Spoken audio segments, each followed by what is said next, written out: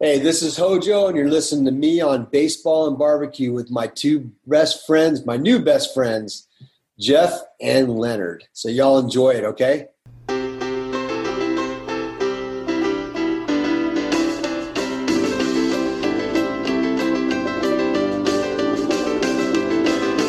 The gods are here, Big and Jackie. Grab some sauce, fire up the Barbie.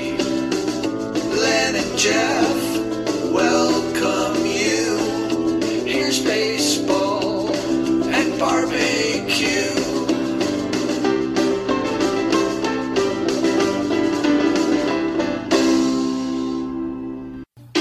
Hi, this is Gary Mack of the Mets Musics Podcast, and you're listening to Jeff and Len on Baseball and Barbecue, one of my favorite podcasts, and I know it's one of yours too.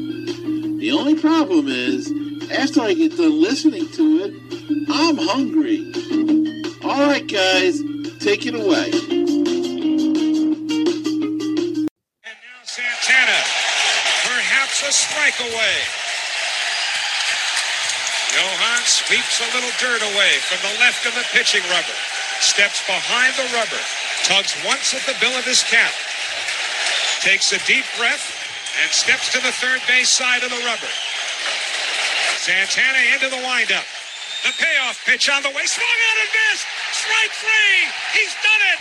Johan Santana has pitched a no-hitter in the 8,020th game in the history of the New York Mets. They finally have a no-hitter. And who better to do it than Johan Santana? Woohoo! A no-hitter! Yes. Welcome to Baseball and Barbecue, celebrating the Mets no-hitter. I am here with my wonderful co-host, Jeff Cohen, who will explain everything to you. I'm Len Aberman. Jeff, start us off right away. Thank you, Leonard Aberman, the fantastic Leonard Aberman. I will say we've started out with that clip because we have on the show the catcher who caught that ball, the Mets' only no-hitter on June 1st, 2012, and that is Josh Thole. Yes. And he was a great guest. Funny guy. Nice guy. Yeah, nice. Funny. You of course, had a lot of experience with him as you met him during Mets fantasy camp. He was a rookie coach. You were a rookie player. Yep. That's all explained in there.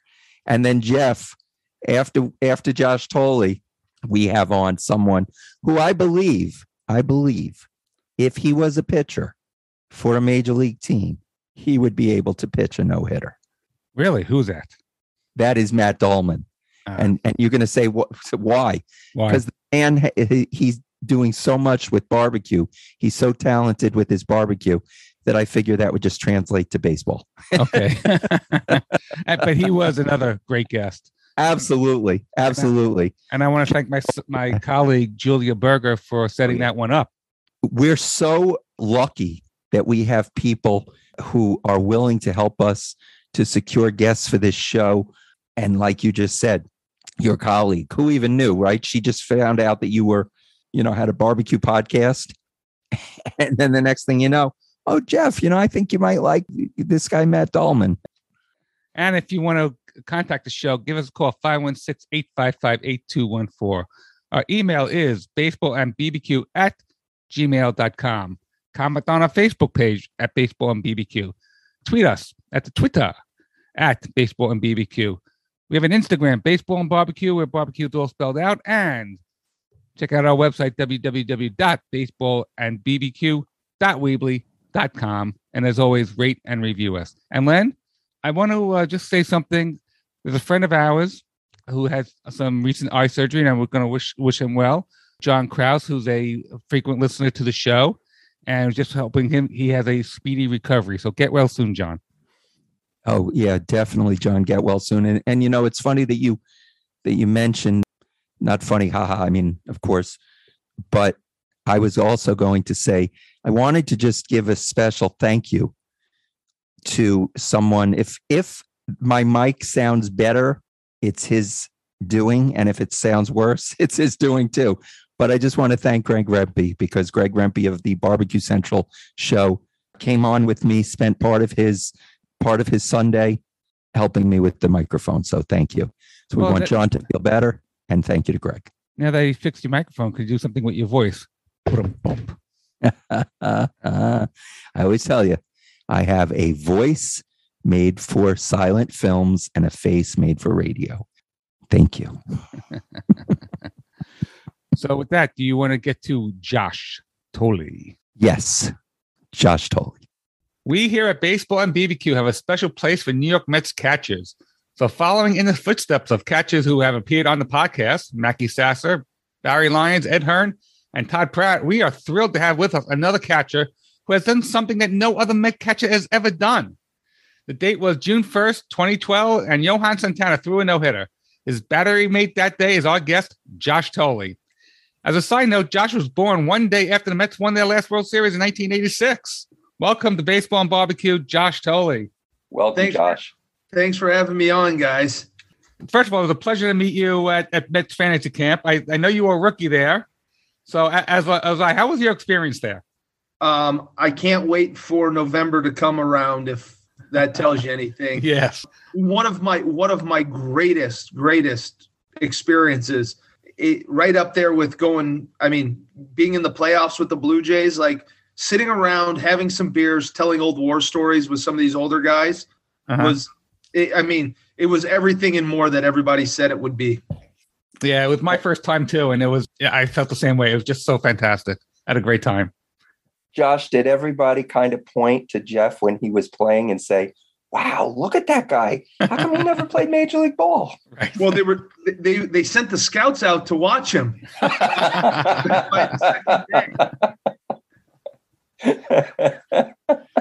Does ARP have a team? Exactly right. Hey, be careful. I'm getting close to that too now. I feel like it. So, Josh, let's talk about your baseball career. You were drafted out of high school. Can you remember what it was like being on that draft day? Yeah, stressful. I thought I was going to get taken in the 8th round by the Marlins. The Marlins opted to pass. The Cardinals scout called me and said, we're going to take you in the 11th round. They didn't take me in the 11th round. They said, okay, we're going to take you soon. And then by then it was the 13th round, and I got a call from Quincy Boyd, who was the scouting, who was my area scout, and said they're going to take me with the next pick. And my parents we had the garage filled with people. It was nerve-wracking. Just imagine if I didn't get drafted that day. Right. Like, what a freaking letdown that would have been, having all these people there and having a good time. And I would go undrafted. That would be, it'd be a bit heartbreaking. Yeah, I can imagine. Especially when you're being told, it's the 8th round and now you have to go 5 rounds later. Wow. I can imagine that being stressful. We had the deal done with the Marlins going into the 8th round. And believe me, I was not asking for a lot of money. I was just trying to get drafted. I wanted to get into professional baseball. How many rounds is it? Didn't they reduce the number of rounds now, right? Yeah, it's significantly less. Back then, I want to say it was like 40 or 50. Yeah. Now it might be like 20. I don't know. Something like it's significantly less. I know that much. Yeah. So you still would have been drafted. I'm just thinking of the guys that are in the later rounds. Yeah. Yeah. But that was, the draft was split into 2 days, right? So like it was like the first 20 rounds and then the rest. Mm-hmm. So it was like we were getting close to that where it was draft day and everybody's excited to like, oof, that could have been really bad. They would have been sleeping overnight in your garage for the second day. Or I would have been curled up in a ball crying in my bed. Oh, exactly right. Wow. So take us through your journey through the minors. You started out the Gulf Coast League Mets, and then you went to the Kingsport Mets. So what was it like going through, you spent, 3 or 4 years in the minors before getting to the majors? Yep. I spent, I would say 4 seasons. My first year I was 18 years old, got sent to Port St. Lucie to the Gulf Coast League to meet Gary Carter, who was my skipper. And as you can imagine, being intimidated, never did laundry, never wrote a check out of a checkbook. I didn't know how to do all these things. My mom did them for me, right? Right, of course. Get down there, and those players were really, really good. because I grew up in a small town in Illinois, right? So I was the talk of the town. And then you get into pro ball and everybody's the talk of the town, and there's guys throwing 95. So with that being said, a little bit of an adjustment, but with Gary being there and Scotty Hunter was my hitting coach, I feel as if I adapted fairly well. And then in 2006, I got sent to Kingsport, Tennessee. And that's when I got my real taste of failure. Started struggling a little bit. Wasn't sure what it looked like for me. I wasn't playing a whole lot. Fast forward to 2007, Tim Tuffle and Bob Nadel. Tim Tuffle was going to be the manager in Savannah. Bob Nadel was the catching coordinator for the Mets. And both of those guys went to bat for me, sent me to a full season team in Savannah, Georgia. And our first baseman broke his hand the day we got to Savannah. And I ended up playing first base and I started hitting. And the rest is kind of history after that. I got back into catching again that off season. I went to Instructional League. I went to the Dominican Instructional League. I went to live with Bob Nadel for a couple months just to really get back into catching and hone my catching skills. And then the following year in 2008, I went to Port St. Lucie, Florida, where I was the backup catcher. And then the current catcher, who was a big prospect, got into a couple riffs. And I landed being the everyday guy, was an all-star that year in the Florida State League. And then the next year went to AA and got called up in September. Nice. And how was that call up? But then sometimes the guys have some cool stories of how they get called up. Yeah. How were you told? Well, there was a little bit of speculation that it was my protection year and I was going to get called up, but nothing in stone, I guess. We were in Akron, Ohio. My parents were there. My girlfriend, who's my wife now, she was there. And I was in the lineup when I got to the ballpark. At batting practice, I got called to the back of the turtle, and the manager proceeds to tell me that I missed curfew and he's going to take me out of the lineup. And I was like, Skip, my parents are here. We were having dinner. Like, okay, you're right. I did miss curfew. But, like, we also finished at 10:45, and we went to go get a bite to eat. And sorry I wasn't in bed by midnight. And Mako Oliveras was a skipper. And he never checked curfew, not one time. I'm thinking, geez, now you're checking curfew, huh? All right. I said, all right, Skip, you got to do what you got to do. And he says, go in and pack your bags. You're going to the big leagues tomorrow. Ah, there you go. Well, that was my story. It wasn't crazy, but it was a good story. Yes, it is. But now, Josh, just take us back for a moment, because I love hearing the backstories.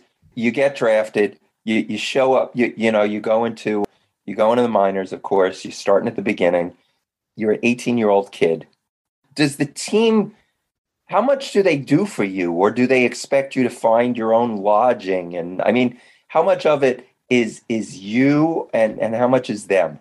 Yeah, great question. When you're at 18, they do everything for you. Okay. They put you in a hotel. Like, they don't need kids 19, 20 years old trying to find their own apartments, and they want to stranglehold on players. They want to know what everybody's doing. When you're 18, they check curfew, and they check curfew frequently. Like, you just can't let 18-year-olds run around like a bunch of hooligans, right? Because that's what would happen. My first roommate was Bobby Parnell. Okay. If that's Bobby. I suppose that's kind of a cool little stat there. Yeah. But he came out of college, so here I'm rooming with a 21-year-old kid, and I'm 18. And I am about as green as they get, right? Growing up in Southern Illinois. But the team feeds you. There's no transportation really. Like, they give you, like, you have access to the van, but you're on lockdown at the hotel. So you get called up to the Mets in 2009, but you basically become a full-time catcher in 2011 and 2012. Yep. And your manager was, I think the first manager you had was Jerry Manuel, correct? Yeah, in 2009, Jerry was a skipper. And how was he as a manager? He was awesome. I'll give you a good Jerry Manuel story. Okay. When I flew into Denver, it felt like I was starting my whole career over again, right? Like, scared to death, don't know what to do. I have family and friends in Denver that all flew in. It was September 1st. Jerry called me in, congratulated me, and he told me, he said, Josh, I want you to enjoy Friday and Saturday. Go out to the bullpen, catch the pitchers, watch the game, soak it all in. You're not going to play at all, but you're going to start on Sunday. So get your mind right for Sunday. So nice. that's what I did. I have a lot of respect for Jerry. Jerry was an amazing man. I'm sure Mets fans have their own take as how he was as a manager, but I would say nothing bad about Jerry. Jerry was awesome to me, treated me great, treated the players great, and that was a good first. He made me feel at home when I first got there because it can be intimidating. That's great. So Josh, let's talk about that too. As fans, we're always, if the team's not winning, we want the manager gone, right? And as Met fans, we have seen numerous. Any fans of any team, you see numerous managers, unless you're a fan of the Dodgers or one of those teams. Basically, every few years you're going to have a new manager, and that's how it's been with the Mets. Does the manager get too much blame when you lose and too much credit when you win? Yeah, I mean, I think I used to joke with John Gibbons, who was the skipper in Toronto. I say, Gibby, hell, you're only as good as your players. Like if your players are playing like crap, you look like crap, right? At the end of the day, like managers can mess up the bullpen. They can make some in-game sketchy decisions, but a lot of it is gut, and you can second guess it. If it works, it's great. If it doesn't work, he's terrible, right? So I think the managers take a lot of heat, but that's part of the position too, right? That's why I always told Gibby, well, that's why you get paid the big bucks, right? Because you can get pretty much the blame is on you when it happens, but we all know in the room as players, like, yeah, you really, if the team is not playing well, manager's out, and it's not because the manager managed the game wrong. Right. You're right. It's definitely the players, and it make them look great, not so great. I want to pull back the curtain a little, tell Len that when we were down at Port St. Lucie for Met Fantasy Camp, Terry Collins made an appearance there, and he was so glowing the way he talked about Josh Tolley. And it was, so I got to say, you must really like playing for him. I love TC. Yeah. Hey, and you know what I loved about TC? I'll say this. Most managers say, hey, it's an open door policy. They'll say that day one of spring training. Open door policy. You need a bitch, complain, whatever, open door policy. And then you go into their office and they're like, now they're bitching at you. Oh, get out of here. But TC had a true open door policy. You had an issue, you went and spoke with TC, and you talked about it, you hashed it out, you argued about it, whatever you had to do. At the end of the day, TC had everybody's back. When they got to the World Series in 15, was that 15, right? Yeah, it was 15, yeah. There is nobody that deserved that more than Terry Collins. When you go back and look at Skipper's journey, like what he's done in the industry, this dude deserved to be there. And he had the right talent, he had the right group of guys, but he knows how to rally the room. He knows how to keep the guys together. Because of that, like, hey, it's okay. Just imagine this, guys. 162 games in 182 days. That's not even counting spring training. Right. You spend more time with those dudes than you do with your families. Yeah. And like TC just had a nag. There's going to be friction. You're going to be pissed off at the manager for not playing you one day or not. Yeah, that you didn't get a shot to play against this guy.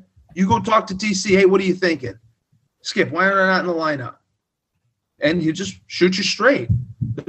Baseball players want to just be told the truth. Don't bicker and lie behind their back. Just don't sugarcoat it. Yeah. Right? Yep. Yeah. You want to be treated like adults. And, absolutely. I can see that. He turned out to be, he was supposed to be a placeholder, basically, right? Yep. And nobody expected that he was going to take the team to the World Series. And he is also the tenured Mets manager ever. Yeah, that's amazingly. Yeah, that's incredible. Yeah, it is. Yeah. We talk about Bobby Valentine and David Johnson. Terry Collins outlasted them all. Jeff, I don't know when you want to get to this. Okay, I know you want to get to it. There's one game that we want to get to there, Josh. well, wait, let me just say, Josh, we have to ask you about that one game, but we could be, Jeff and I, we had Ron Swoboda on, and I love to tell the story. He's famous for the catch in the 1969 World Series. We had him on to talk about his book called The Catch. And of course, the one thing we forgot to ask him about is the catch. Come on, you got to get that out of the way right out of the gate. Exactly. So we got to make sure we get to this right now. Jeff, go.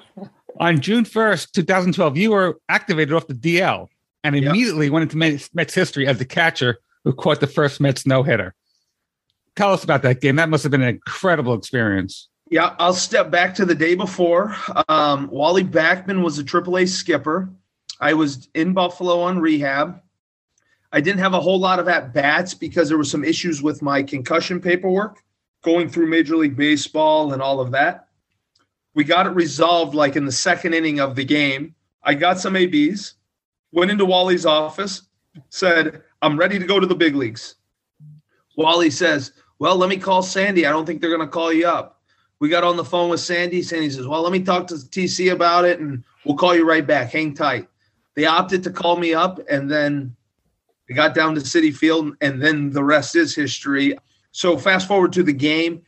It was Johan. I mean, he was in the bullpen clowning around like with his – you have to understand who Johan is. Johan is a type of guy where he makes fun of himself. I mean, we're talking about an elite performer here, right? Mm-hmm. Oh, yeah.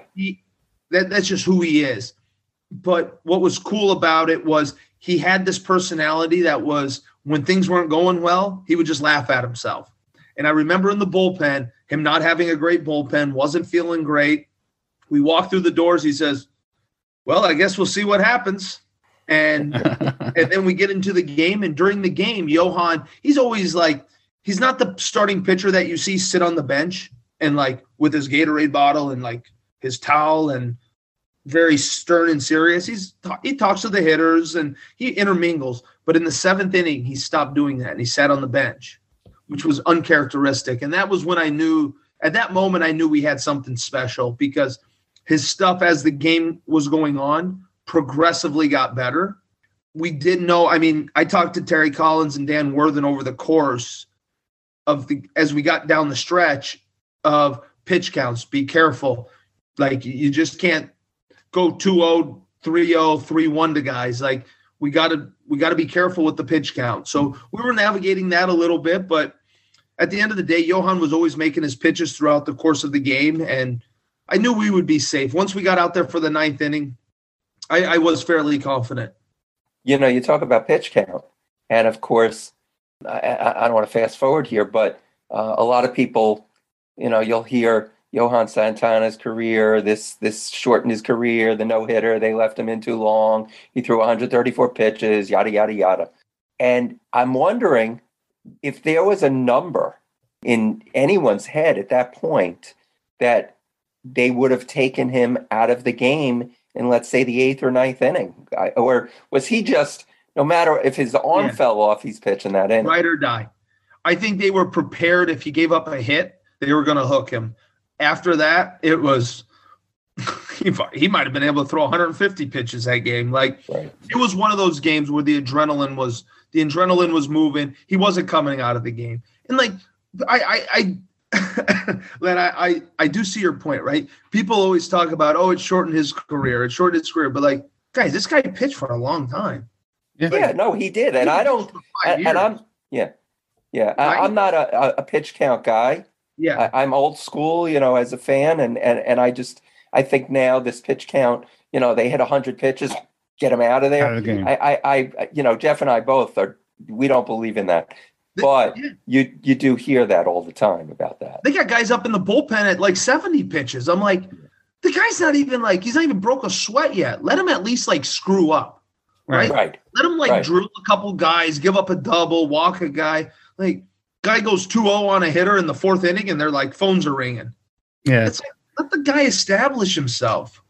Yeah. I mean, Len and I come from an age where, you know, pitchers go 150, 200. I mean, Tom Seaver, Jerry Kuzman, you know, the old Mets, even in the 80s, you know, those guys too, Darling and Gooden, who we was at Met Fantasy Camp. I mean, they just threw. They knew. Yeah. They knew when they were done. And they threw complete games at that time. And I know obviously it's different now. It's even different now than when you pitched, and that's not that long ago. Yeah. It changes so quickly. But I know the complete game. You get guys that had more complete games than there are people going into the Hall of Fame that had wins at this point. It's You're incredible. Right. Well, Len, you know, it almost happened again 2 weeks later when Josh was catching R.A. Dickey. Dickey threw a one-hitter. Yeah. That single came in the fifth inning. It was a clean single, but it was a complete game strike, and already striking out 13. So I'm not sure that it was a clean single, Jeff. Okay. It's up for debate. Uh-huh. We got All a right. David Wright bobble at third base. And I make sure I let him know every time I speak with him. It must have been another game. I know he pitched 2 1-hitters, so I'm thinking about the other Back-to-back. one. Mike Okay. Nikias caught the first one. Right. Okay. And then, which might have been after the RA. I wonder if that was after Johan. It all happened very quickly. Yeah. Yeah, because we were in the Trop. This was against Baltimore, I think. It was against Baltimore, and you were Not that catching. I don't remember, but yeah, it was something. RA went on a nice run, a couple one hitters back to back. Yeah, I remember that. And so how's it catching a knuckleball? I mean, you're going from Johan Santana, a great pitcher, to R.A. Dickey, no slouch in himself with his knuckleball. I mean, he was a Cy Young Award winner. Yeah, I always say that's why I stopped hitting. I was so stressed out. My catching was like, it was too much for me. No, I'm just kidding. Catching a knuckleball. Yeah, I mean, it was stressful, right? Like, you get a guy on third base, the game's on the line, pitch by pitch by pitch, right? We block balls. We block balls in spring training till we can't block anymore. Mm-hmm. So we're not worried about the ball being in the dirt. But when you don't have control of where the ball's going, that's hard. So you could be running to the backstop 5-6 times a game, and it'd be a merry-go-round. And at the end of the day, it's like, it is your fault, but you feel like it's not. So the stress level of R.A. Dickey start days it was stressful. It was a different focus for sure. But that 2012 season, he won the Cy Young Award. He was on a roll. I mean, 20? I know he won 20 games. Yeah, that year was special for R.A. I caught R.A. starting in 2010. I had him in 11, and then in 12, and so I had a little history with him leading up to it, but I have never seen a ball move like it was moving and do exactly what he wanted to do, pitch after pitch after pitch. It's a bigger glove to catch an R.A. Dickey, right? Yeah, that's right. So it's a Pro Spark model. It's like I make it equivalent to a softball catcher's mitt, if you will, like a fast pitch catcher's softball mitt. Mm-hmm. And you need it every inch of padding you could get, believe me. So now you're catching a no-hitter. You're catching Johan Santana's no-hitter. How much do you let him just go on his own, or are you involved with the calling of the game? I mean, how much do you involve yourself in that? We were on the same page. I was calling the game. He would shake me off a couple times, but for the most part, like, I had a pretty good feel with Johan as far as what we wanted to do. He never shook a whole lot. We always had a plan going into the game, and we try to stick to it, make adjustments as we go in between innings. But for the most part, I always felt like we were on the same page. Yeah, and, I don't think it'll ever happen again, a no-hitter, a complete game no-hitter in these days. So, you're going down in history as the only method to catch it. So that's got to be something. So I'm going to let you guys on in a little secret here. I don't tell everybody this. Ooh. So with DeGrom, Syndergaard, I got Scherzer. Like, when these dudes get into the 5th, 6th inning, not giving up a hit, I always call my buddies. Hey, turn on the Mets game. There's a no-hitter going on. Next pitch, double. Every time. So you're the jinx. They always say the jinx. They say, hey, come on, man, don't be an ass. You're jinxing us. Oh, that's beautiful. So you ever get the ball to throw back and maybe scuff it up a little bit or something? I used to with Mike Pelfrey. Mike Pelfrey used to throw a turbo sinker. And every time a ball would be put in play and he would get a cut on a ball, he knew how to do it. And you guys remember Pelf, right? Like, oh yeah, big Pelf, yeah. He didn't have electric secondary stuff, but let me tell you, when he had a scuff on a ball, that sinker would go for a while. I never had I know some guys used to sharpen their their shin guards to cut balls. Sure. I never did that. I didn't have that talent, but I was always conscious of balls in the dirt, try to never give the umpire a cut ball, throw it back to Pelf, see if he liked it, because he was good at it. He was good at throwing a scuff ball. And people see now, they say, wow, they go through so many balls. It's like, yeah, but when guys know what they're doing with them, and kids today don't even know what to do with the ball. they'd rather throw it out. But when you know what to do with it, it's like a wiffle ball. Now I see behind you. Of course, this is audio, and we're on Zoom, but this is audio for podcast people. And you have Wayne Gretzky's jersey hanging up. So I'm going to guess big hockey fan, and you played for Toronto. I had you don't have a choice but to be a hockey fan playing in Toronto. So a cool story about Wayne Gretzky was he was at one of our games, and they announced him in like the second inning or something. Oh, the great one's here. He's in his suite. He's waving to everybody. So I wasn't playing that day. I ran in. I told the clubhouse guy. I said, hey, run down, find me a Wayne Gretzky Edmonton Oilers jersey and run it up, have him sign it. If you do that for me, please. He said, no problem. I'll do it. Well, he did it a few other times for some guys prior to that. Wayne, he signed mine, and he told the clubhouse guy, he says, hey, no more autographs for those guys. That's enough. And once he came down with mine, it was a flood of guys. Oh, I want the great one to sign a jersey.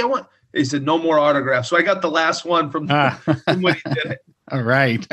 The thing about Toronto, did you know that trade was coming when you went to Toronto? I had an idea. I didn't necessarily know it was Toronto. RA had called me about a week prior to that and said, hey, Toronto has interest, but we're trying to work out an extension. Just a heads up. If the deal goes through, you're going in the deal, period. That's just how it's going to look. I don't know. You try not to think about it that much. Mm-hmm. It's kind of a cliche, but it is the truth. You don't get caught up in the trade rumors and all that, because if you start reading this stuff, you got no shot. You'll be lost. Yeah. Well, Toronto is a great city. I mean, I visited a couple of times. It's a great city to play in. I loved it. We had a couple great teams there. Like I said, Gibby was a skipper. We had a good manager. We had a good core group of guys. Went to the playoffs twice. Awesome experience. Yeah, it was a fun city. So when you played with the Mets, some of them had some fan favorites. So let me ask you about, did you know Justin Turner was going to turn into the All-Star that he had become? You knew that was coming? I knew it. Uh-huh. You could see it. He just had, it's easy for me to say now that he's been a 5-6 time All-Star. Yeah. But you could see it. And JT was one of my best friends.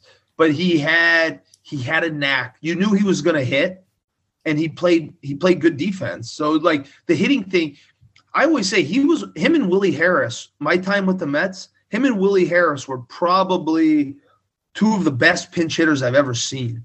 Like JT would go 5-6 days, wouldn't play. They'd roll him out for a Sunday day game, and he'd go get 3 hits.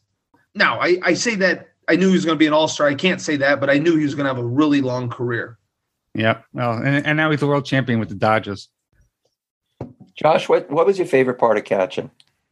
You know what I liked the most about catching was the kind of like I really embraced the leadership role more than anything. There's accountability and there's leadership in that position, and you have to have both. That was something that has always stood out, and something that I learned at a young age. To give Bob Nato more credit, like he taught me that. He taught me how to communicate with the umpire, how to communicate with the pitcher, how to communicate with the skipper and the pitching coach. And that kind of built the whole, it is who I am today, right? It is the communication, the networks, the leadership, so all of these things all kind of come under one umbrella. And that's what I loved most about it, the interaction with everybody, pitchers, position players, other opposing hitters, umpires. That was probably my favorite part of catching. Yeah. I would think that's probably why catchers, I mean, they always say that, catchers make great managers. So Any thoughts of going that route? No, not right now. I've been gone for too long. I got 3 kids at home. I got a wife, has a business. Like, it's just to be on the road again for 8 months out of the year is tough. Yeah. Truly. I like what I'm doing. I do some consulting work for some people for different entities, and I enjoy doing it. I can work from home. I make my own schedule and do some lessons, kind of try to pass on the knowledge to the younger generation now. Baseball, I have to say, baseball is different than it was, much different.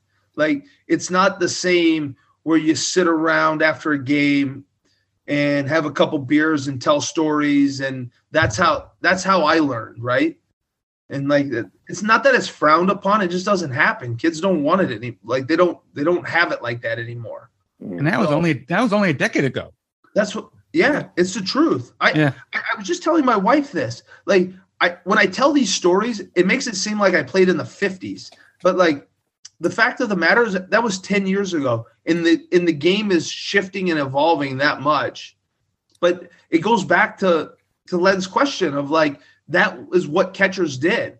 I mean, me and Mike Nickias sat hours in the Buffalo Bison's clubhouse in 2010, and we would play cards after games and have a couple beers and talk about the game, talk about what happened. And at the end of the day, we had good teams there. Mm-hmm. And that's such part of the camaraderie that I miss, that I do miss, but you don't get it anymore. Whether you miss it or you don't, it's something that's not coming back. Right. I know we're coming up on time. I just want to ask you a couple more about some players that you played with, and get back to fantasy camp for a minute. So you played with some of the great players like Daniel Murphy, who became a real star. Jose Reyes was very electric, and of course, the Captain America, David Wright. How was your relationship with those guys? I have to say, there's only about 3 guys in the entire industry that I could give a rat's about. Everybody else in the industry, I love. Like, it's a brotherhood. If I have a close relationship with them, you call them, they pick up the phone. That's how the baseball community is. David in particular, I mean, he was somebody that I looked up to, right? I was a young kid in the clubhouse, and you had something, there was an issue, you went to David. And David really helped me grow as a player, but also as a person and as a leader. And me and Murph came up together. I mean, we were roommates in 2006 for just a hot minute in Kingsport. Mm-hmm. So I always had that relationship with him. But like I said, most of the guys, pretty much everybody in that clubhouse was just wonderful. Yeah. So before we let you go, Mets fantasy camp again.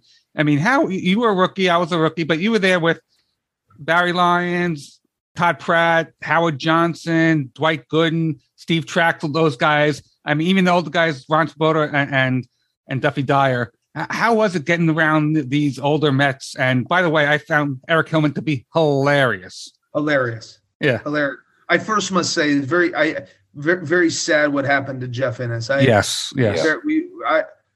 I knew I-Man just for that short 2 weeks that I was there. And man, to hear that, I got a call from a couple of the fantasy camp guys, told me what happened, spoke with Jay Horowitz. It's just devastating because he too goes in that category with Hilly.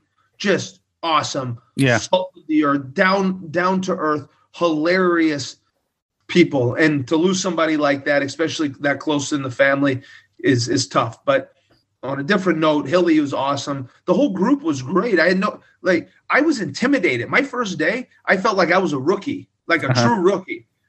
But then once you start sitting around Joe Boo and you get those guys going, we had a good time. I created some great friendships, some great bonds with all of those guys. And as I said, I'll occasionally send Doug Dickey a text message and say, don't forget about me.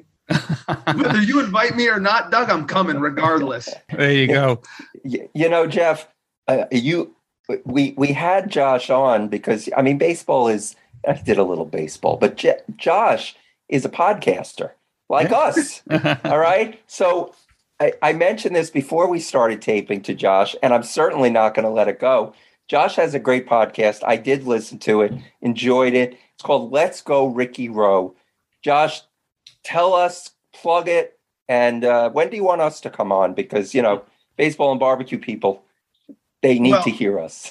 Okay, done deal. So here's how it got started. Ricky Romero, an old teammate of mine, had a podcast, and he was kind of getting burnt out with it. It was just kind of the same song and dance for him. And him and I were texting one afternoon back and forth, and I made a comment to him about the podcast. And he's like, well, you want to do it with me? I was like, let's go. Every Tuesday at 1:00, which was my time. They're in California. He says, all right, let's try and see what happens. We had Troy Tulowitzki on. We had a couple nice guests. We started picking up some steam. The downloads started happening. We just got fortunate enough. Blue Wire had just picked us up. So, but now we have a little structure to our podcast. We used to just sit and BS for like an hour and then move along, right? But now they're like, okay, a little more structure to the podcast. Let's clean it up a little bit. But the main focus is we just talk baseball, and it's not, hey, what happened in the 8th inning of the Mets game? It's more like tell stories, just like you guys are doing, right? Hey, tell us what your journey was through the minor leagues, and you have any great bus stories that you can share that won't offend anybody? So that's kind of that's about the gist of our podcast. But I will say this: one of my favorite pieces, our new pieces, starting in 2022, they do this thing called Tolly Time, which is a 1-minute rant on anything I want. It can be from baseball to how people drive to politics, whatever it is. I get 1 minute to just go off. All right. Everybody tune into this. I got to hear this. Yeah. Well, this last week, Go ahead. Daddy ball. I'm in the travel world right now with my son, right? And I coach his team, so I am a dad. It is daddy ball, but like I tell the guys, like I do hold myself to a little bit of a standard. Like if my kid is playing like shit, he's sitting on the bench. That's period. Like where where in daddy ball, their kid still bats first, plays shortstop, no matter how good or bad it's going. So there was some daddy ball issues going around, and I've been talking to some other guys that have travel organizations, and I went on an absolute tirade for 44 seconds about daddy ball. So I am enjoying. The first week was I went off on the overtime in the NFL. I hate the overtime rules in the NFL in the playoffs. Like I'm not a Bills fan, but like you got to give the Bills a shot to freaking at least go down and try to score, right? Right. But each team should get a possession. Come on. Yeah, right. They're like, that's not even who made the rules. I have no idea. They didn't consult anybody, clearly. They didn't call us. Yeah, me neither. So anyhow, it's just a fun little podcast. It's an hour, 45 minutes to an hour. We don't hold back.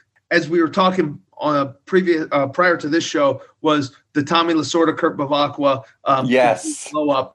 And I didn't realize the language was that vulgar in it. So they played the clip, and I was like, oh, my gosh. I was like, boy, they are going to shut us down real fast. But so far, so good. And we're already at Wednesday, so we're good. Oh, great. One last question. As I said, sorry, Jeff, I got to say this. As I had said, we had Kurt Bavacqua on a couple of times. He talked about that story. And I love when Tommy says he couldn't hit the water if he fell out of a boat. Yeah, my favorite. Oh, I watch it every time I'm having a bad day. I turn that on, and it always makes me laugh. Oh yeah, Tommy can go on some really rants. That's for sure.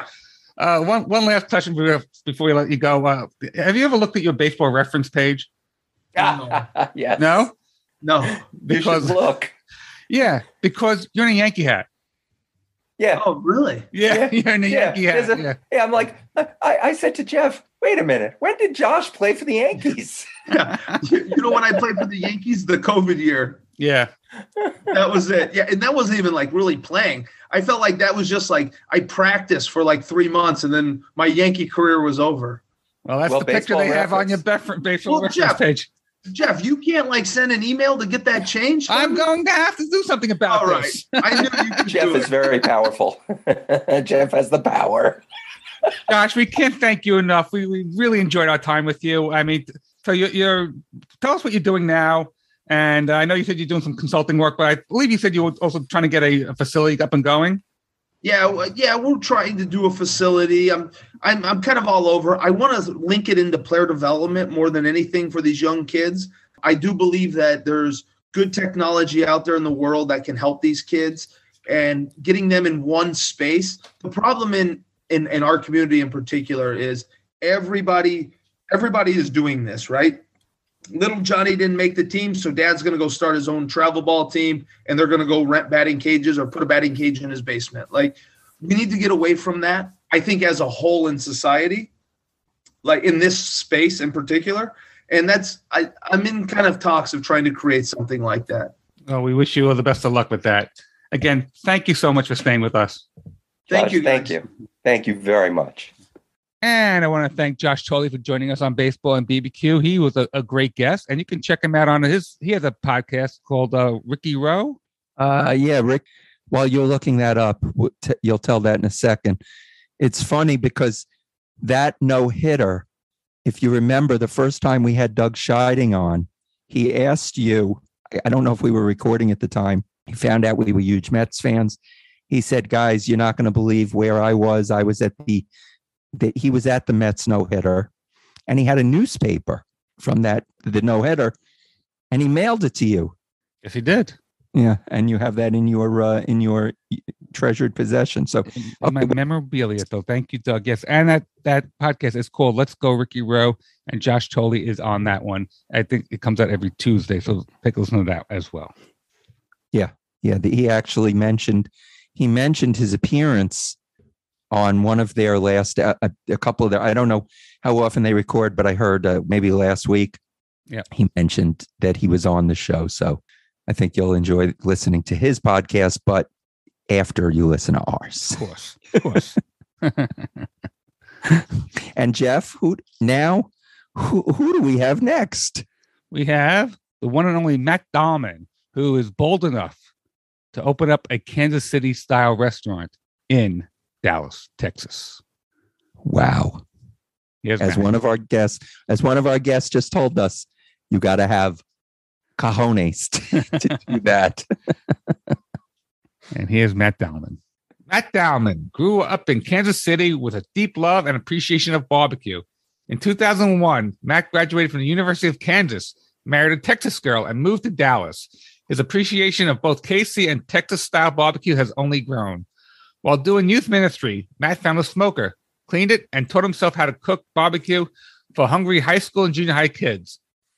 Matt was doing barbecue catering in private events for 16 years, but really began to develop his craft through the barbecue competition circuit and competing in events like the American Royale. In 2015, Matt opened 18th and Vine Barbecue in the Dallas-Fort Worth area, which he sold to his chef partner in 2018. Live Coals Barbecue was launched in the summer of 2018 as Matt desired to return to his catering roots and crafting barbecue for special events and holiday feasts.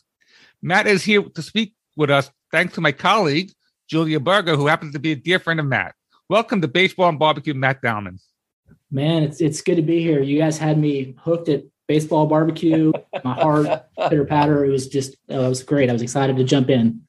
Wow. That's did you say, Jeff, barbecue circus or circuit? I said circus, and then I correct myself, which will be done in the editing process at the end of the show. I don't think so. It is a circus, no, it's a circus. Yeah. No doubt. Matt, I got to ask you, first question I got to ask you. So you're a boy from Kansas City. Mm-hmm. You met a girl from Texas. Yep. So you got a mixed marriage going there, huh? Yeah, and we had our first fight over barbecue sauce. So, that was true early on in our marriage. And we have both learned to grow and appreciate each other's home style so much.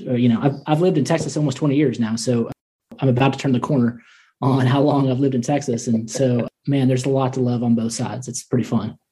And you opened up a restaurant called 18th and Vine in Dallas-Fort Worth area. And that's really a throwback. It's a tribute to the Kansas City area at 18th and Vine. Yeah, it is. It's combines. I mean, I guess it combines two of my loves: barbecue, baseball, and then jazz music. And it was intended to honor the roots of 18th and Vine, a neighborhood in Kansas City that married barbecue and jazz together, and barbecue as well. So that was where 18th and Vine was born, and I was just attempting to pay tribute to it with some Kansas City style barbecue. We also had live music in it, so it just kind of all made sense, right? We had live jazz, we had jazz brunch, all that fun stuff. So that's where 18th and Vine came together. Nice. Now he also mentions a love of baseball. So Matt, without even realizing it, is, Jeff, I like to say the perfect guest. Yes. Like the perfect storm. So, Matt, you're wearing a KC hat, the Kansas City Royals. All right. So who's your favorite player? Well, okay. So it's just got to be George Brett. I mean, he's the godfather of Kansas City baseball. Every kid wanted to be number 5 growing up, and only the coach's son got to be number 5. So that's hands down my favorite player. And I mean, so deep. So, but also the Mets and the Royal story interweave. There's a lot of stuff together there. Yeah, yeah. Actually, I went to Mets fantasy camp this past year, and I wore number 49 in honor of Ed Hearn, who was a Kansas City catcher. And he couldn't make it this year due to medical issues, but I wore number 49 in his honor. So there's a little KC connection there, too. That was nice. That's awesome. And in 2015, Jeff, who beat the Mets in the World Series? It does. I don't remember that. It was a heck of a time to open up a restaurant. I mean, there's so many emotions and energies and stress, stuff coming at you at all angles. And then to have your favorite team back in the World Series, this was their second after the heartbreak of 2014. Yeah. And then you're trying to keep an eye on the ball and cook barbecue to the best of your ability. And you've got your childhood, you got your dream up here. You want to win the World Series. And then everybody's coming in and joining in and watching the games with you and stuff. It was a crazy energy. It was so much fun. Well, you of course, you mentioned they were back to the World Series, right? Mm-hmm. So the Mets were in the World Series in 2015. Yep. They didn't go back. Yeah, I know. And that's where it's like you just have to appreciate when you get there, and it's not ever, there's no birthright here. It's not we're not the Yankees. We're not the Yankees. Right. No, it's just that way. So you got to enjoy the ride, man. It was a heck of a ride. I don't know why when I hear the Kansas City Royals, Dan Quisenberry. Oh yeah. Definitely just pops up as somebody who I remember watching.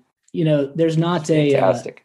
I can't throw a baseball like that. I can throw a wiffle ball, a submarine, with some crazy action on it, but no one can throw a baseball like that submarine style. It was beautiful. What's with the pine tar with George Brett? I mean, come on.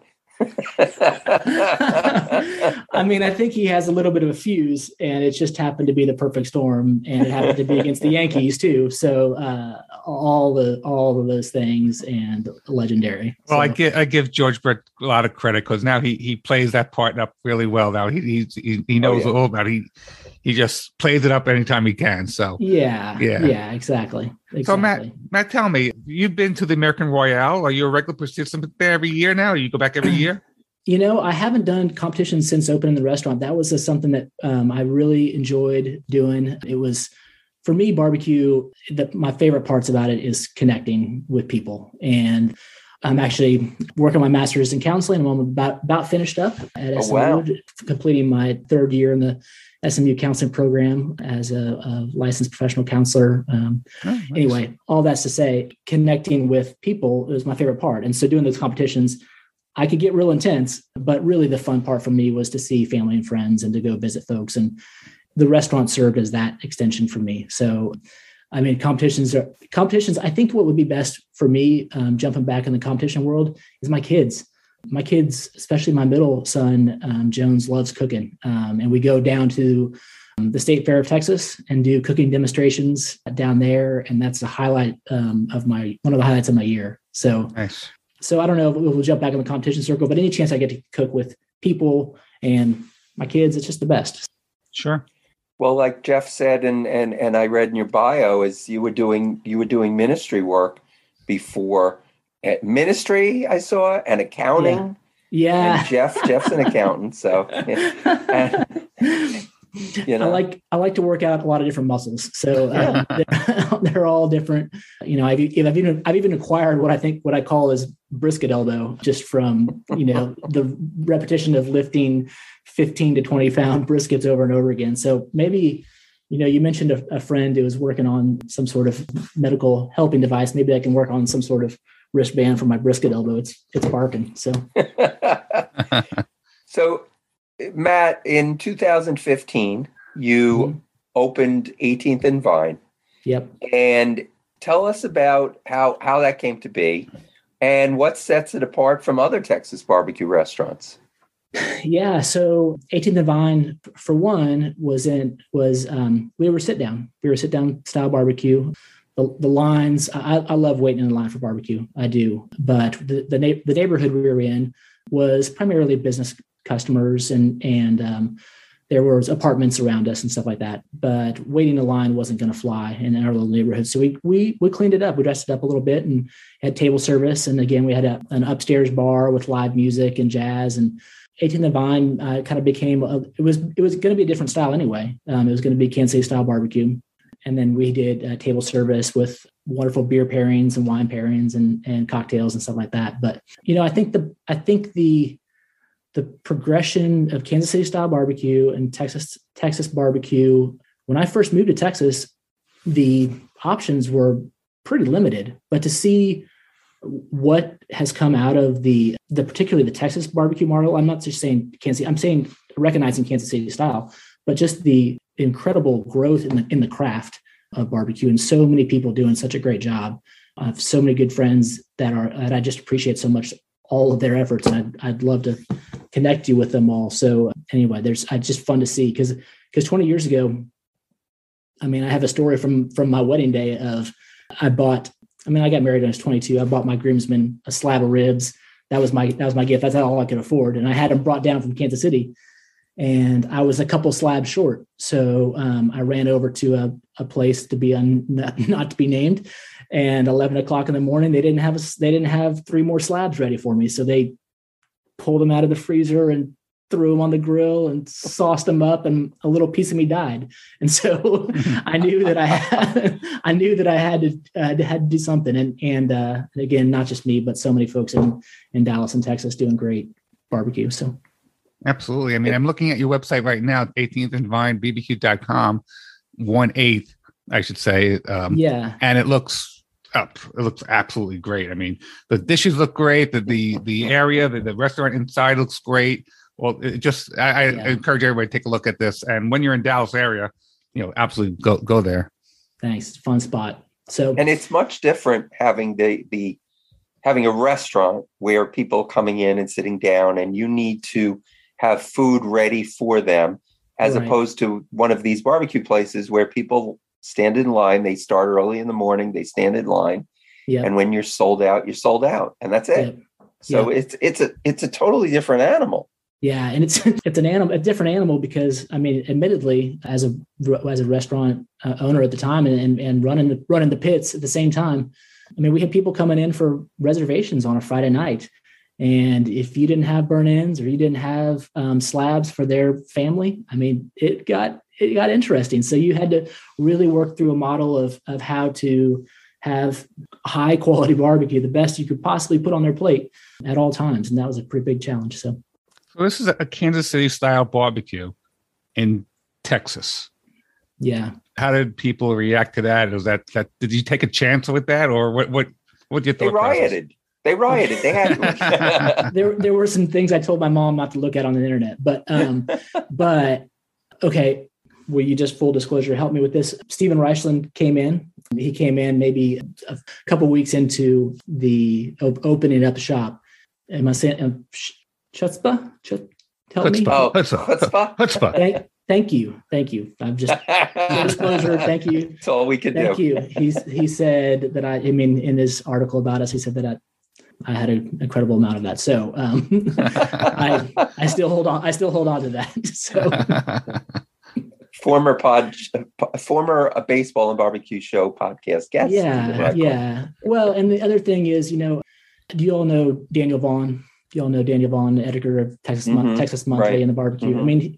And he's done so much for our craft in terms of really challenging people and getting people to raise their standards. His review was, his review was one of the most intense experiences of my life, just understanding that, he's going to come in. The barbecue snob is going to come in at any time to review your place, and you better be ready. And he came for us opening night, and then he came the day after the Royals won the World Series. So there's no days off. I was there both times, and you had to be ready. I could drink some champagne after they won, but I was still going to attend the smokers the next day. So anyway, wow, yeah. Now, Matt, your oldest son, you have an adopted son from Ethiopia. Yes. And I read that you make smoked lamb ribs. Yeah. Which I've never had. I'd love to try that. And you put a rub on it, a spice mix called Berbere. You got Berbere? it. Okay. Yeah. It's an Ethiopian spice. got to do that for an event called Barbecue Pitmasters, which kind of pulls folks from all over, and as a benefit for Cafe Momentum. And if you'd like to know more about that, I'd love to tell you all about it. But I got to do, some lamb ribs, and I got to kind of, connect. My son is amazing, and he doesn't care for a traditional Ethiopian fare. Maybe one day we'll connect with that.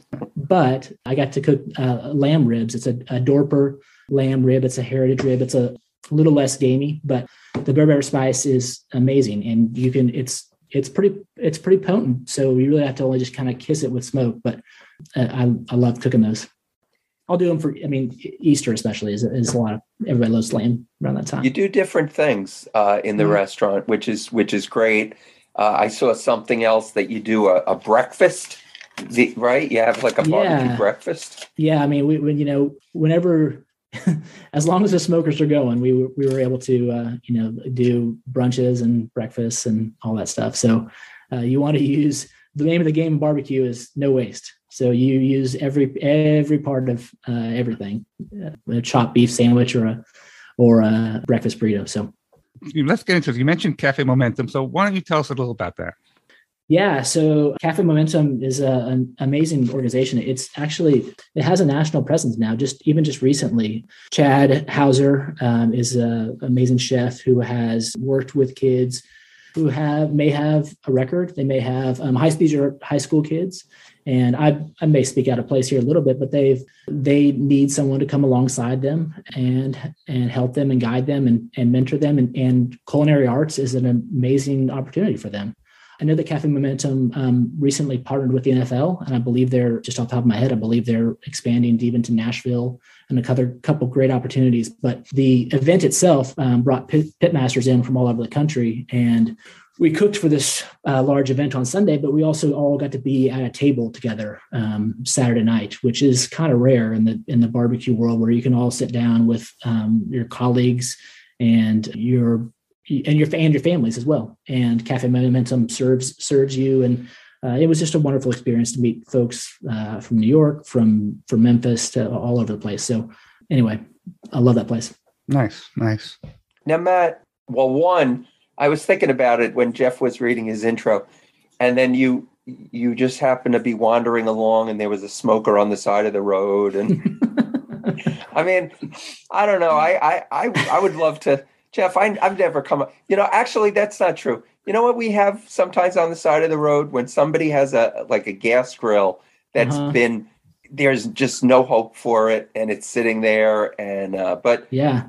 You actually rescue smokers, don't you? I've seen.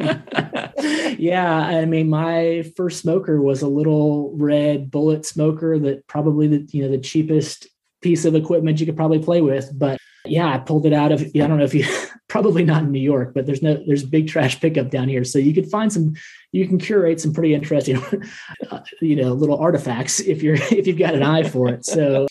I, again, newly married, went in Texas 20 years ago, and I was complaining. It's on me. I was complaining about barbecue, and my wonderful wife was like, you know what? Stop talking about it and figure it out. So that's what she did. And so I took that little smoker, took a class at an amazing place called Central Market here in town from the former Dallas Morning News food critic, Dottie Griffith. And then I started, back then it was just like barbecue forums, and you could search a few things and hope you find somebody who knows what they're talking about. But yeah, and then kind of curating what you like.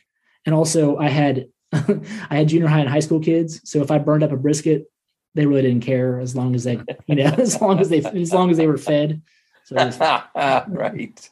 So I was doing a little of my trolling, and you have on Twitter, it's at the Live Coals, right? Live Coals, yeah. And I see you rescued something called the Peggy Sue. Oh man! So why don't you tell us about that? Oh my goodness! Can we sing? Okay. Can we Peggy Sue? Peggy Sue, pretty little bug. Okay, Peggy. Keep going. Let's go. I'm with it. If nobody sings with me, I stop. I know. So Peggy Sue's was just a staple in Dallas, in the neighborhood called Highland Park, real close to SMU, not far from us. And the restaurant itself, I want to say, was open. It used to be Peggy's. It used to be the Oh man, I'm gonna butcher all the names. Anyway, it was your go-to, and it had so many memories from the community. And they had one of the first Oiler models, Oiler JNR pits, which JNR Manufacturing makes the Oiler smoker.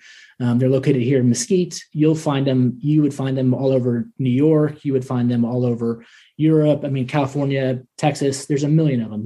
There's so many, and it's such a great high quality product. And I have friends at a bank who are just Benchmark Bank who love barbecue, and they are really passionate about it, and they fund me on a various culinary projects. But this building was about to be torn down. You know how things turn over, and Peggy Sue's had gone out of business, and the smoker was sitting there, and it was, again, the smoker that's 45 years old. So a lot of stories and a lot of people together around that pit, not to mention it was one of the first models. So we were able to rescue it, got it for free basically. And as long as we could get it on a trailer, and I took it out to a shop at M&M Pit Company, who happens to refurbish these bad boys. And it's not much to look at now, but it's going to be beautiful. And Benchmark has been a big part of that. And it's just I think it's a fun story. Mm-hmm. And my friend Corby Farrell has been a big part of that. And it happened to be Daniel Vaughn's first review. So of all restaurants. And so he's a Cleveland guy. And so he's learned, he's grown in his appreciation of barbecue, and you can read it. You can see the story arc of all of his reviews. So nice. Is it going to go? Are you going to be using the Peggy Sue in your restaurant or another project? I think it's going to be all for events and for out in the community. Again, Benchmark has a lot of fun folks. We'll find charities to cook for. We'll find special events. Things like that we can use this, and it's a beast. So we can throw a big old party or a big charity event. So excellent.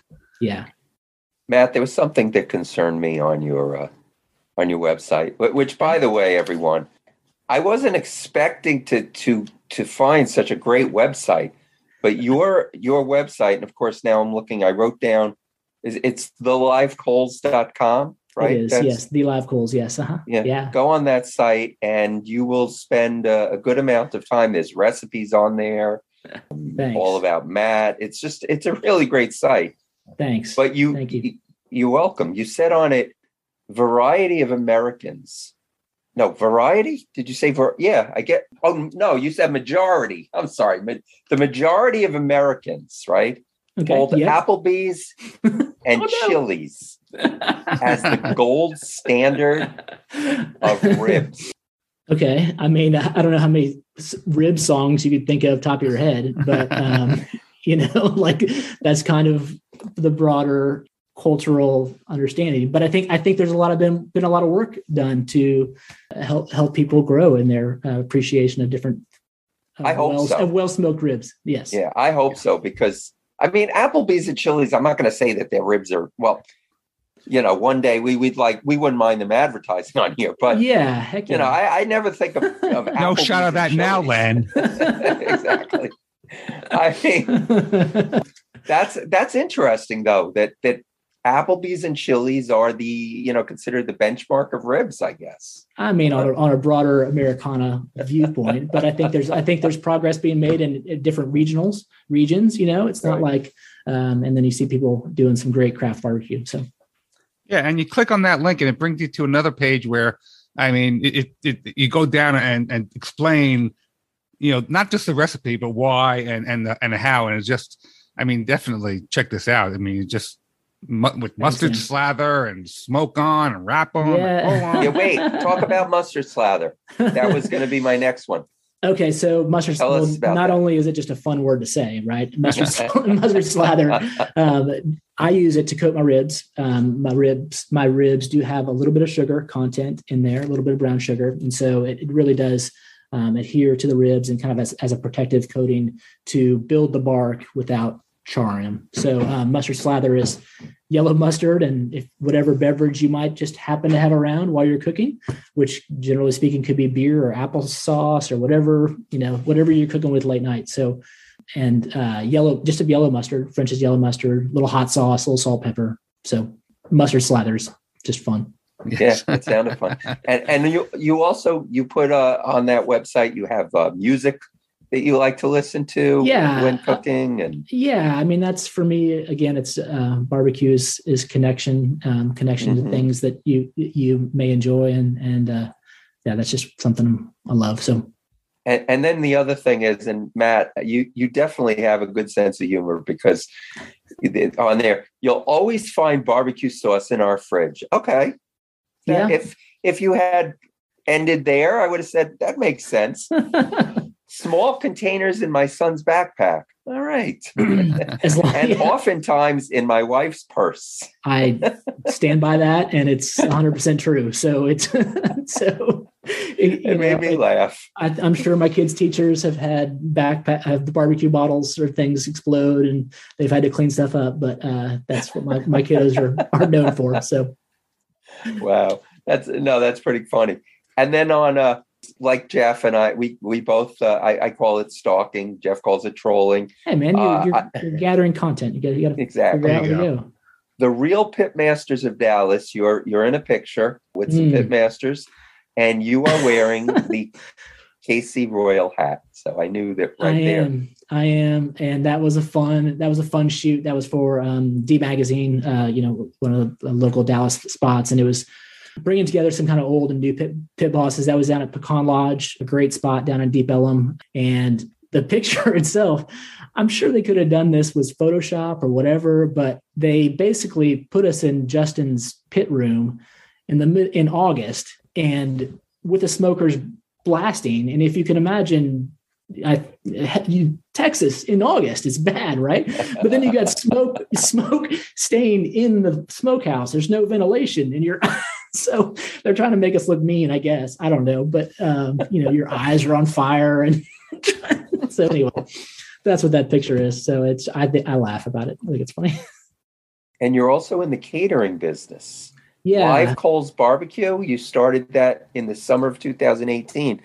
Take us behind the scenes of how one now also does a catering business. Yeah. So for me, catering, one of my favorite things to do, because one, I get to cook for special events. I get to cook for the quantity for that event. So again, going back to the no waste model of barbecue, which is primo, big importance, especially with the price of brisket right now.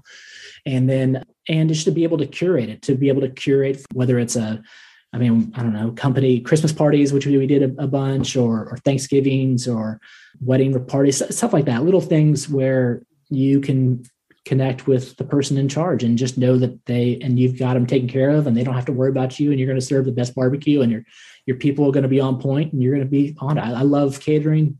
I really like teaching, honestly. And we've been doing some, I had a chance to do a cooking class for my friends at St. Jude Oak Cliff, my church group, 2 weeks ago. And it had been the first class that I had taught in person since the pandemic. And I almost had, in the middle of the session, in the middle of class, I was like, man, I haven't done this. I haven't done this for a year and a half. And this is so much fun for me. So those are the things that I love, and catering and doing cooking classes and stuff like that is a great way to connect with folks around barbecue, around the smoker.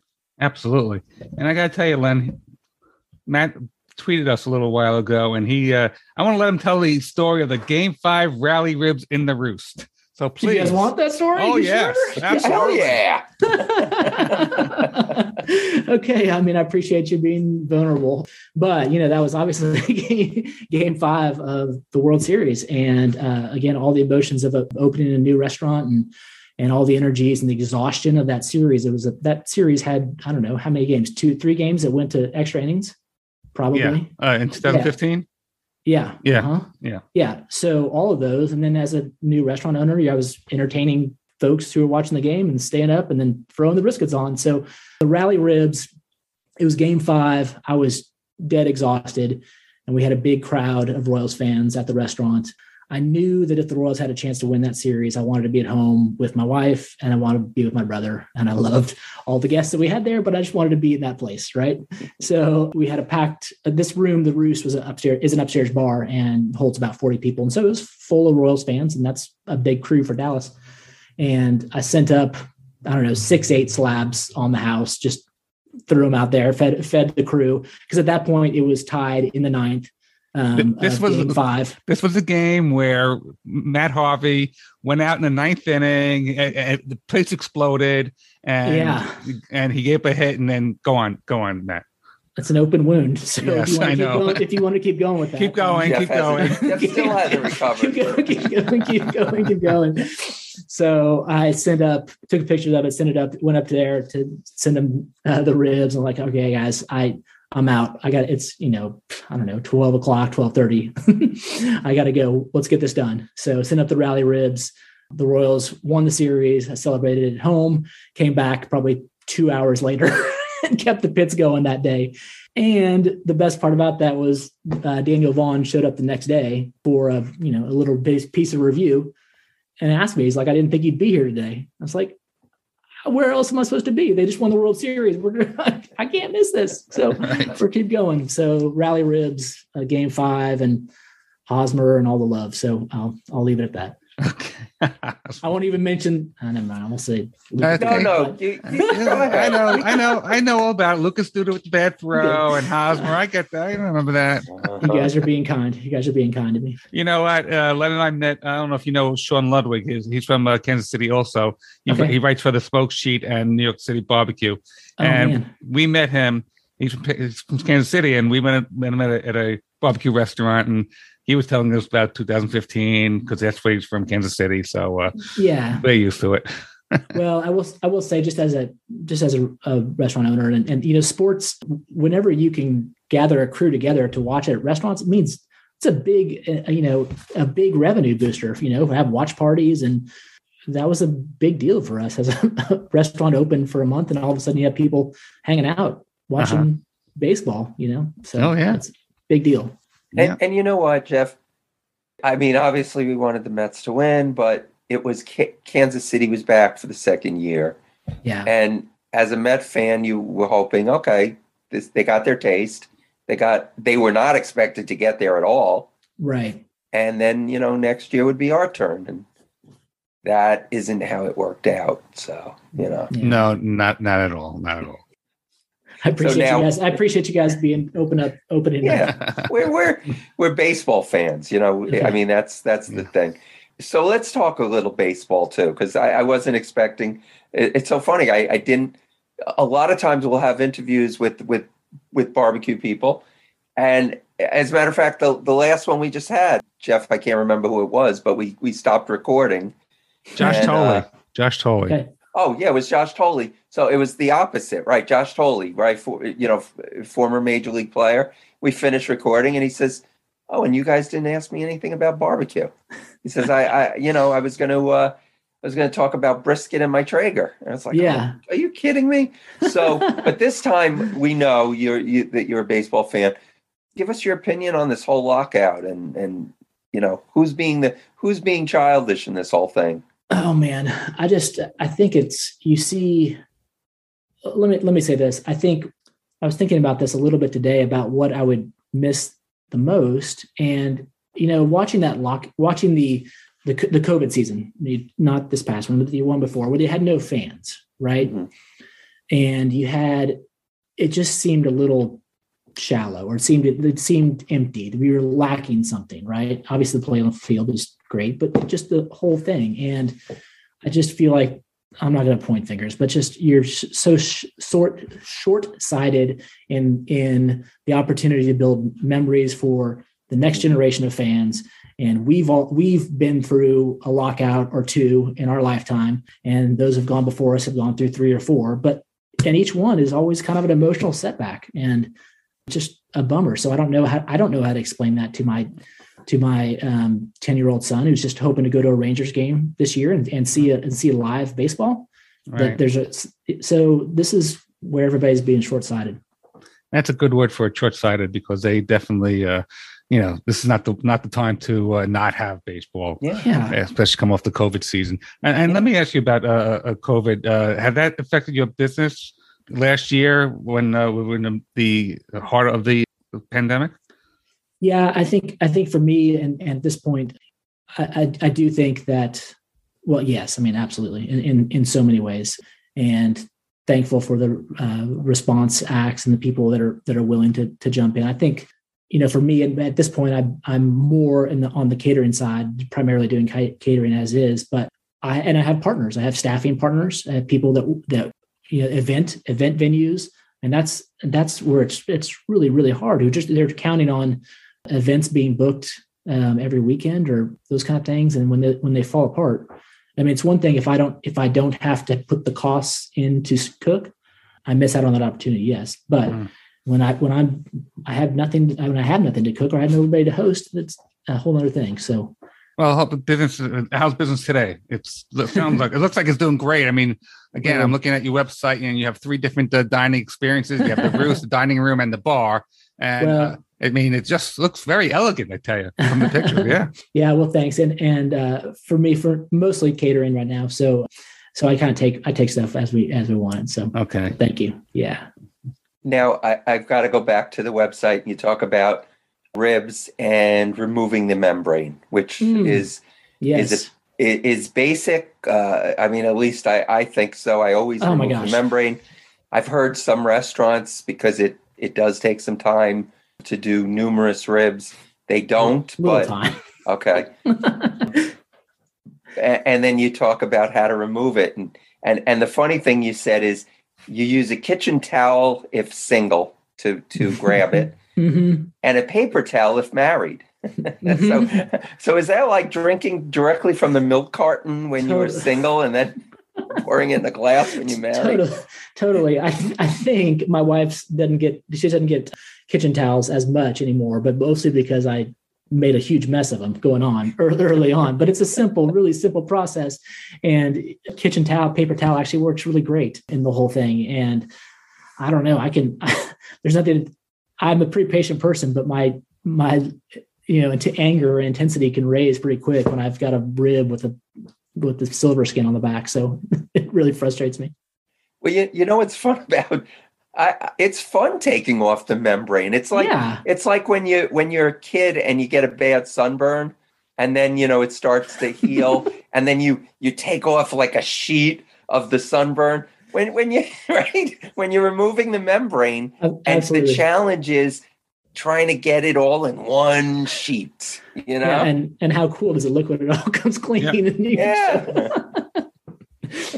And that I will never remove some silver skin from some ribs without thinking of that now. So thank you for putting that here. I'm glad I put that in your head. That's amazing. Well, Matt, we really appreciate your time. Let me ask you this before we wrap up. Yeah. Any social media you want to plug? Instagram, Twitter, websites, please. The floor is yours. No problem. Let me remember what all my handles are. But the Twitter is at the Live Coals and at the Live Coals, THE Live Coals, and then Instagram is live_Coals. So, man, I'm so thankful to find your pod. I don't know how the algorithm didn't bring me to you before, but I've gotten to listen to your interviews with Artie Davis, Joe Posnanski, and I feel like I'm just starting off. So I can't wait to dig in. So thank you guys. Well, thank you. And I see a picture of you and Artie Davis on Twitter. Yeah. Here. Heck So, yeah. I mean, you met the king there, huh? Oh my gosh. It was Loyalty. so much fun. And he came through a couple of times, and every time I was like, man, I just sit at your feet. So it's awesome. Well, we are very thankful to you. And, it's the same thing there with, Jeff had the connection, and we're just glad we found you. And we had one guest on, and I asked this question, so now I'm a little hesitant to ask. I asked if you'd come back on. Now, this other guest deadpanned. They were joking, but they said deadpan. No. Yeah. So, I'm not going to ask. We're just going to call you. Yeah. We'll just call you. Call me, text me. I put my number out there. I'm a barbecue. I like the barbecue support line. So I'm here for you anytime. Yeah. We'd love to have you back. We appreciate it. And, we're glad you found us, because baseball and barbecue, it's perfect for you. I mean, not only are you our target guest, you're our target audience. Well, I appreciate it, man. I hope I will. I can't wait to dig into some more shows. It's awesome. Terrific. Great. Thank you very much. Matt, thank you. Thank you. All right. Appreciate you guys. You guys are awesome. Wow. I say wow a lot after our guests, but Yeah, you gotta come up with another. You gotta come up with another word. Yeah. How about wow? I guess same word, just said a little differently. But it just Matt Dahlman, really, really just terrific. Thank you. I can't wait to try. This would mean we have to go to Texas, but can't wait to try his food because you see the pictures, you read all the reviews. They have nothing but good things to say. And so he thank you, seems like Matt. such a good guy, such a great guy he is. Yeah. Yeah. And thank you again for your coworker. Yes. What's her name? Julia, for telling you about him. And now all she has to do is get, 1 million people to listen that's all. to it. And then her job will be done. Exactly. She will no longer owe you a debt. Len, I just a couple more shout outs. I want to shout out to our friend Gary Mack, who's celebrating a birthday. And I want to shout out to my son, who turned 21. He had a birthday this week. And Happy birthday. there's someone else that had a birthday this week. I want to say happy birthday to. John McEnroe had a birthday this week. It wasn't John McEnroe. It was someone. It was one of the hosts of this podcast, and not me. Must have been your birthday. So happy birthday to you, Len. Thank you very much. Thank you. I'm appreciative of that. Thank you very much. Yes, I appreciate it. And Jeff, let's just give a shout out to our friends at baseballbbq.com for incredible grilling tools and accessories. I think anyone who goes to that site and they love baseball and barbecue, they're going to want to buy everything on there. The Pandemic Baseball Book Club, we've had the authors on. And you know what, Jeff? I would also like people to visit BBQ Abuda. That's BBQBUDDHA.com. Special shout out to our friend Ray Sheehan. We know that he listens to the show and his sauces are fantastic. His rubs are great. So why not go there? You will be glad you did. So Jeff, how are we going to end this one? Baseball always brings you home. Bye. The poet, Shel Krakowski, the musician, Dave Dresser. This is the end of a no-hitter with episode 121. See ya.